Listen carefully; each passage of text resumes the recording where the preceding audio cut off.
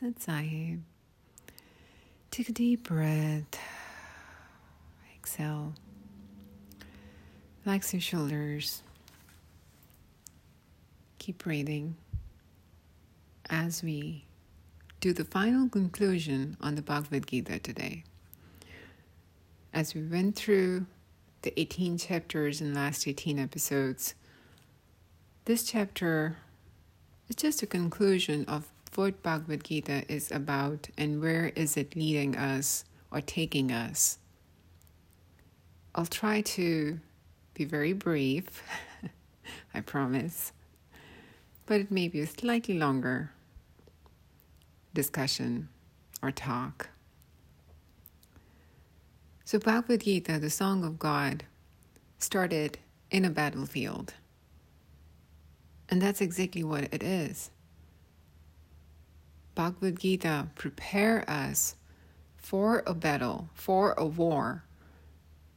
But it's not the same war that happened a few thousand years ago in Kurukshetra. This is the war that's happening within us all the times. This is the war happening because of untrained mind. We have left our mind to rule the five senses and our physical body for so long that we totally forget what a trained mind looks like, what it feels like. I can tell you what an untrained mind feels like. The anxiety, frustration, jealousy, unsettled emotions. That's the result of untrained mind. Bhagavad Gita just reminds us to take the charge, the control back, slow down the things, think before act, let go of desires, and do the actions without the attachment to the fruit. Kind of like reminds us the actual nature of Purush and Prakriti, Purush being the soul, Prakriti being Maya or material. We are not Maya. We are not material. We are something else. If we were material, if physical body is all we were, then why, when something in our body that we call prana or life energy, when it leaves the body, why do our relatives cremate or bury the body if physical body was us? So that means the physical body is not us, right? And that's what it just reminds us. To practice upon our true nature, which is soul, prana, or the life energy. Understanding the nature of the material, three gunas, the rajas, tamas, sattvic, that drives or actually creates the whole world around us. The rajas being the king-like, the ambitious energies or the passion. Tamas, the ignorance, destruction. Sattvic, kindness and goodness. And that's the one that we need to cultivate and get more of, practice more of, because Sattvic is the one, the goodness, the kindness is the one that actually help us to get in touch with the real nature of the soul, which is compassion, love, devotion. Gita reminds us to be the karma yogi, basically renunciation of desires, of actions,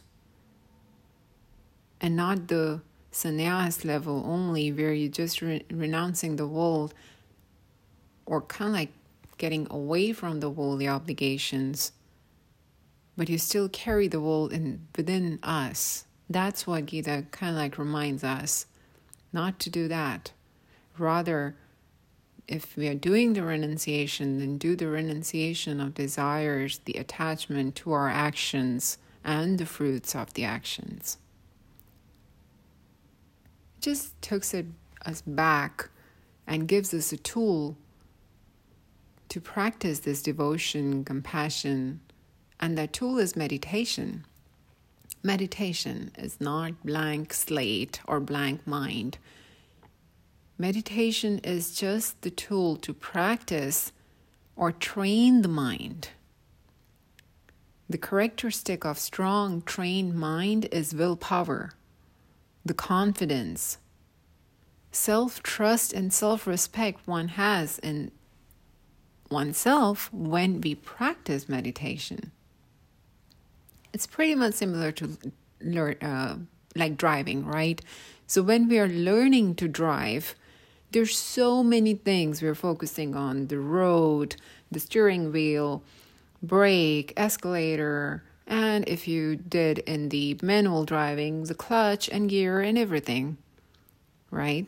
But once we have learned to drive, once we are driving for a few years, all we care about is where's the key, right? And that's what a trained mind does. It may take a lot of effort up front to bring ourselves to that calm, composed state. But once we are there, it's a constant practice from there on. That's it. Just keep reminding ourselves of our true nature, the compassion, love, devotion, and just practicing it. And it brings so much joy, so much peace. Spiritual journey is not something that can be done and accomplished in a day, week, or month. It's a constant, it's a way of living. Any effort towards the self-realization is never, ever a wasted effort. Even if we did not reach our goal. And some of us actually are not even ready for that kind of goal, right? We want to enjoy the world around us. We want to enjoy the scenic view that we have around us, and nothing wrong in that. As long as we're enjoying it and not suffering in it. And how can we enjoy it? With the calm, peace state of mind, where we have taken the charge back of our emotional and mental health, and we are not suffering on the way. So enjoying the journey, enjoying that self-realization path, we may not reach the whole divine this lifetime, and it's okay. We'll just pick it up wherever we left next time. Pretty much when we play video games, right?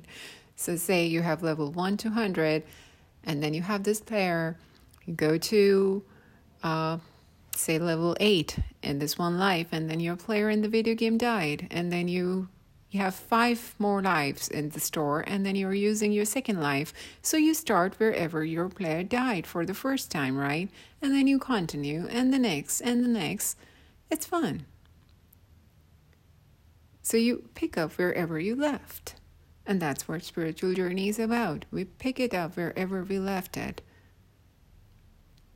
Ultimate goal is to be united with divine and be one. And we can do that when we are ready. And we can decide on that with our trained minds. And that's what the Gita just reminds us, to train the mind, not putting or letting mind drive everything and then causing all the chaos.